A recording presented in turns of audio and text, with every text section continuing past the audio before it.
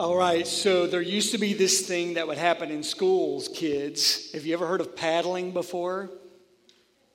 They used to, if you did something wrong, take a piece of wood and hit you with it in school. I remember these days, and I was thinking about what I'm about to talk to you about in a moment, and I remember this incident of something I did that resulted in me getting paddled by one of the top 3 guys in my school that you did not want to get paddled from, and that was Mr. Powell, our PE teacher. So what happened was we were in gym, it was PE time, and we were playing this game called Battle Ball Tag. Basically, it's tag, except 1 to 3 people have a ball, and if they touch you with the ball or throw the ball and hit you, you're out. Last one standing wins, gets to get the ball and be the ones that hit people afterwards. So we're playing this game, and early in the game, really early in the game, Mr. Powell blows the whistle, points at me and says, I'm out. I didn't see a ball near me. I didn't feel a ball touch me. I was mad. I felt like there had been a great injustice done.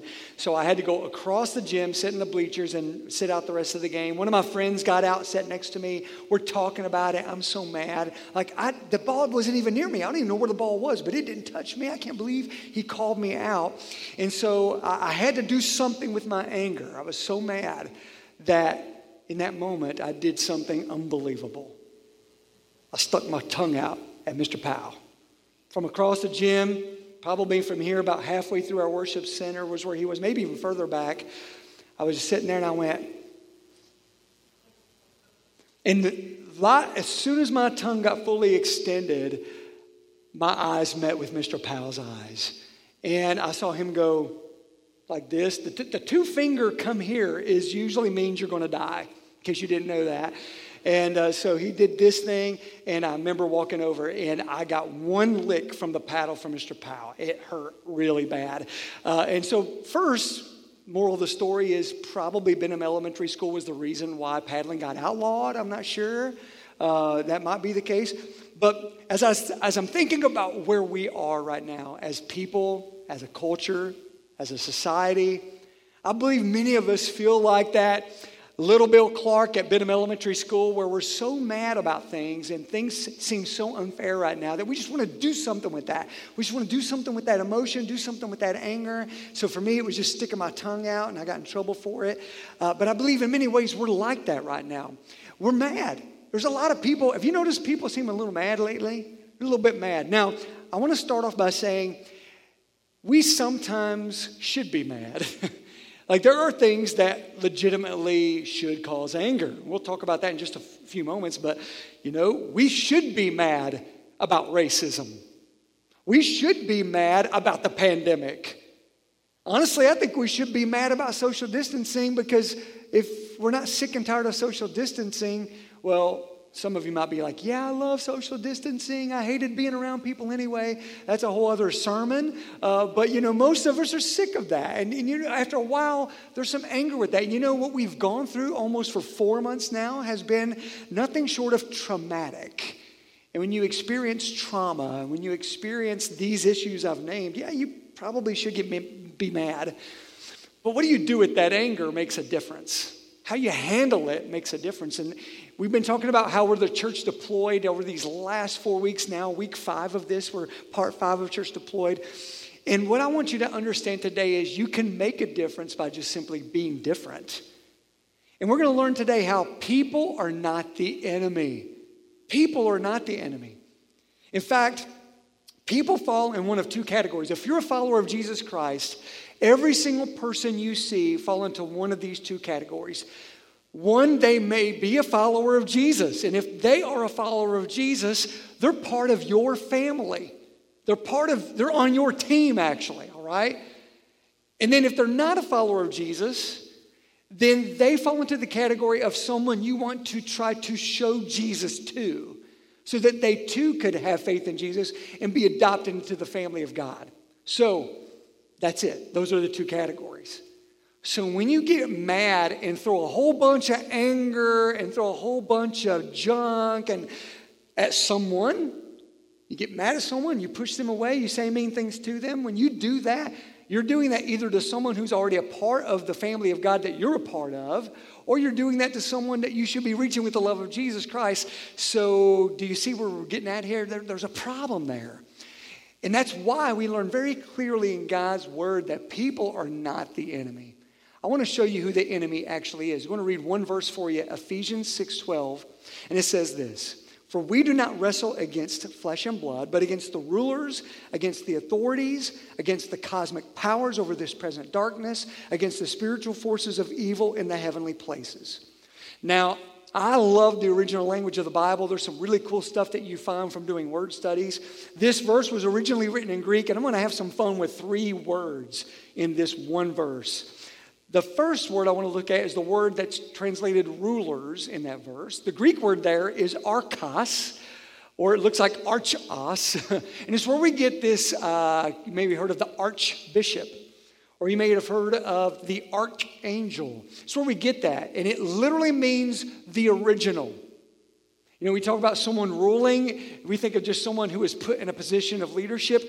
In this case, it's bigger than that. It's the original. It's the OG, the first one that ever existed. That's what this is referring to. Well, guess who the OG troublemaker is in the universe? It's the devil. He's the OG. So that's who the rulers are. This other word, cosmic powers, I love this one. Check out this Greek word, cosmocrator. I think that's the name of the new villain for Marvel Comics right there. Cosmocrator. It's a great word. It literally means Satan. It's an epithet for Satan himself. That's who we're up against. The cosmic powers who are over this present darkness. The Greek word for present darkness is skatos. I love this one. This is my favorite one because that Greek word literally means shadiness. You've said that, right? Like, this seems a little shady. I'm not sure if I want to go here.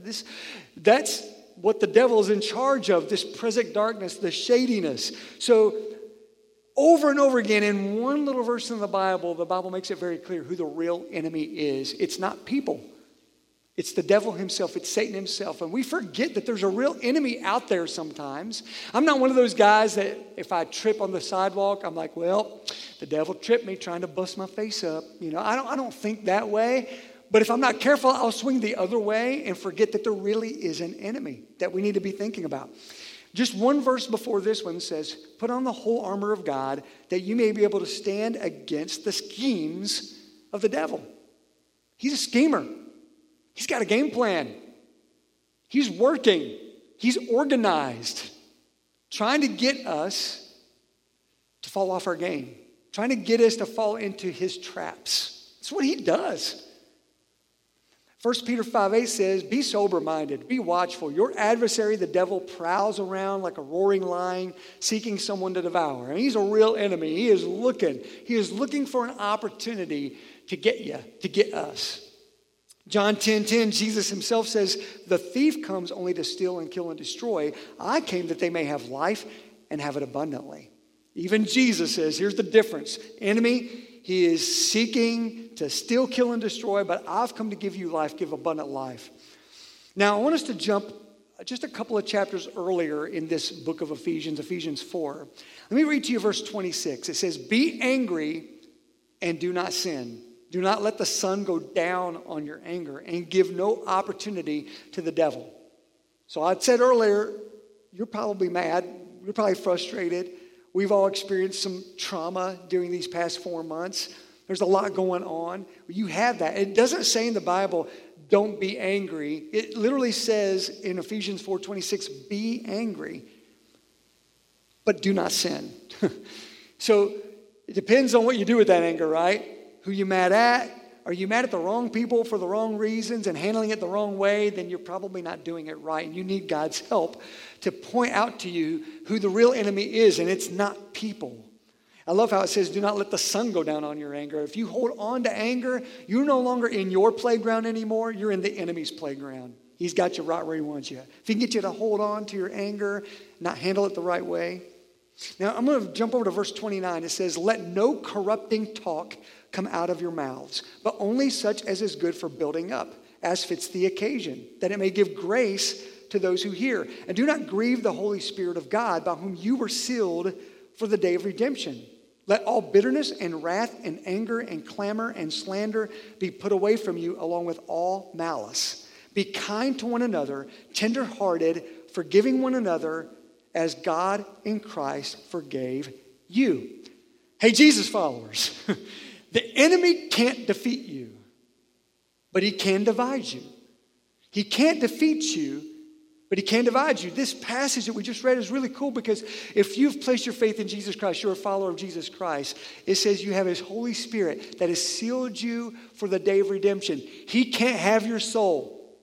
So what he will try to do instead, he's a schemer. If I can get them to go against each other, if I can get them to be divided against each other about things like masks, politics, music, the temperature of the room you're in, what they said on social media. It's almost like the Apostle Paul, as he was inspired to write these words for the church in Ephesus, he had this ability to see in this spiritual way America in 2020 during a pandemic. What are those believers in Jesus going to focus on? How are they going to handle their disappointment, their frustration, their emotional trauma? How are they going to handle it? Will they fall into the enemy's scheme, get them to look at each other and yell at each other and be against each other? Or are they going to realize that, oh, that's exactly what the enemy wants? To focus more about things like masks and politics and social media posts rather than the mission that's right before us in the midst of a pandemic. While people are hurting, while people are confused, while people have questions and they're seeking, then instead we die on different hills. What if we die on the hill of like, you know what? There's a lot of things I don't understand. There's a lot of things, but I'm not going to die on a hill of whether people should wear masks or not. Or I'm not going to die on a hill of a politician vote, election, polls, opinions about that. I'm not going to die on those hills. Instead, I'm going to die on the hill like, do I actually love God with all my heart, soul, mind, and strength? Do I love others like I love myself? Sacrificial love. Let's die on those hills. 1 John 4:4 says, but you belong to God, my dear children. You've already won a victory over those people because the Spirit who lives in you is greater than the spirit who lives in the world. Again, if you're a follower of Jesus, you have eternal victory. Why? As I've heard my son Cameron say, why are you mad, bro? Why so angry? Well, listen, there's a lot to be mad about. There's a lot to be frustrated about. I get it. I don't like having to do life the way we're having to do it right now. But in order to be safe, in order to love people, in order to save lives, we have to do things differently right now. And I just wonder if maybe the best way we can be the church deployed right now, the best way we can make a difference in the world is to show the world something different. That there are people in the world who aren't throwing grenades at each other. They're instead linking arms with each other and saying, you know what? We feel differently about some of these issues, but we still love each other because we have a good Father who's adopted us together into his family. And we are together. We are unified. What if we did life that way? We can make a difference in the world by simply showing the world what unity looks like. That's how we can make a big difference.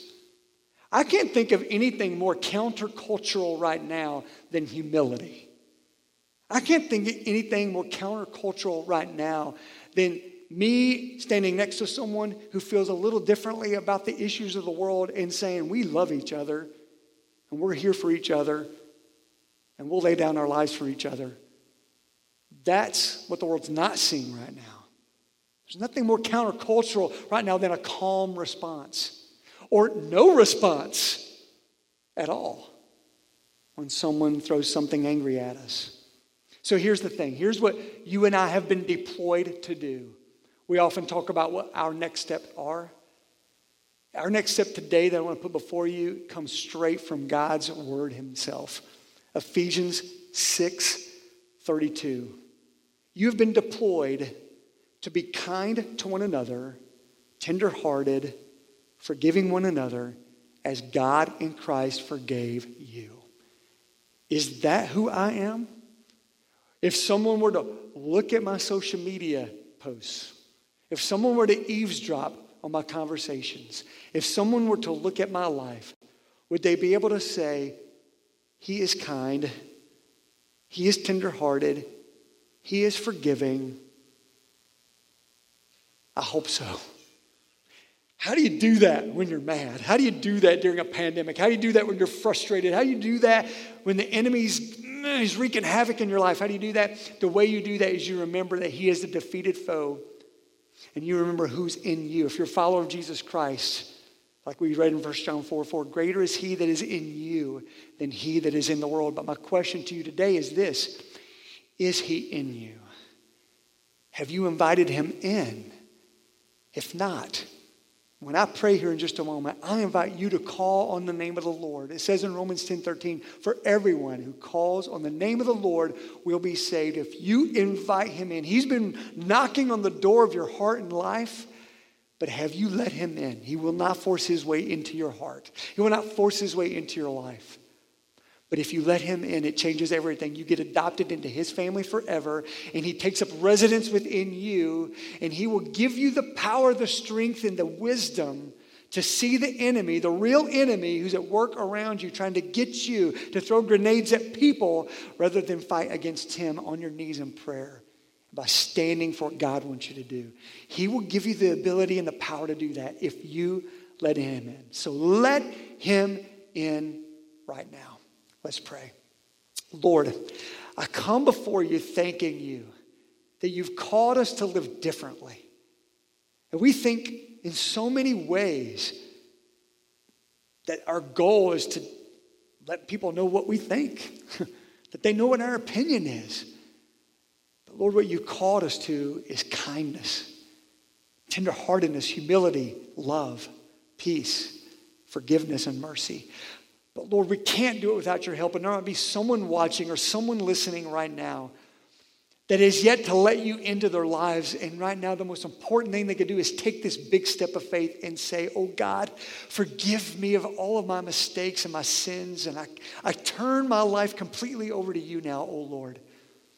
I want to be adopted into your family. Give me the power to live differently, to no longer be so angry, but to live in peace. Father, I pray that as people hear this and watch this and pray a prayer like this right now, help them to know that they have taken this beautiful next step of faith. This wonderful new journey is now theirs as they're a part of your family. Thank you, Father, for all that you've done for us, for your forgiveness that gives us the power to love and forgive others. And I ask it in Jesus' name. Amen. I'm so thankful that you've joined us in worship today. And I want to let you know this. If you just took a next step of faith, we want to know about it because we want to pray for you. We want to encourage you. All you have to do is text the word STEP, S-T-E-P, to 859-356-3162. That's the word STEP. 859-356-3162. We will pray for you. We will encourage you. We will equip you so that you're not walking this new journey of faith alone, because he's got a plan and a purpose for you to make you into everything he created you to be and to use your life for his glory. He wants to build your life into something beautiful. So we're going to continue to pray for you as you continue taking the other steps that he has for you next. Thanks for joining us in worship today, guys. I cannot wait to worship with you again next week as we re-enter the campus. If you're staying at home worshiping online, remember this. You're right here with us too. You're a part of this. We're going to all worship together again. Remember, that's at 10:30 next week, live streaming. So God bless you guys, and I can't wait to see you then.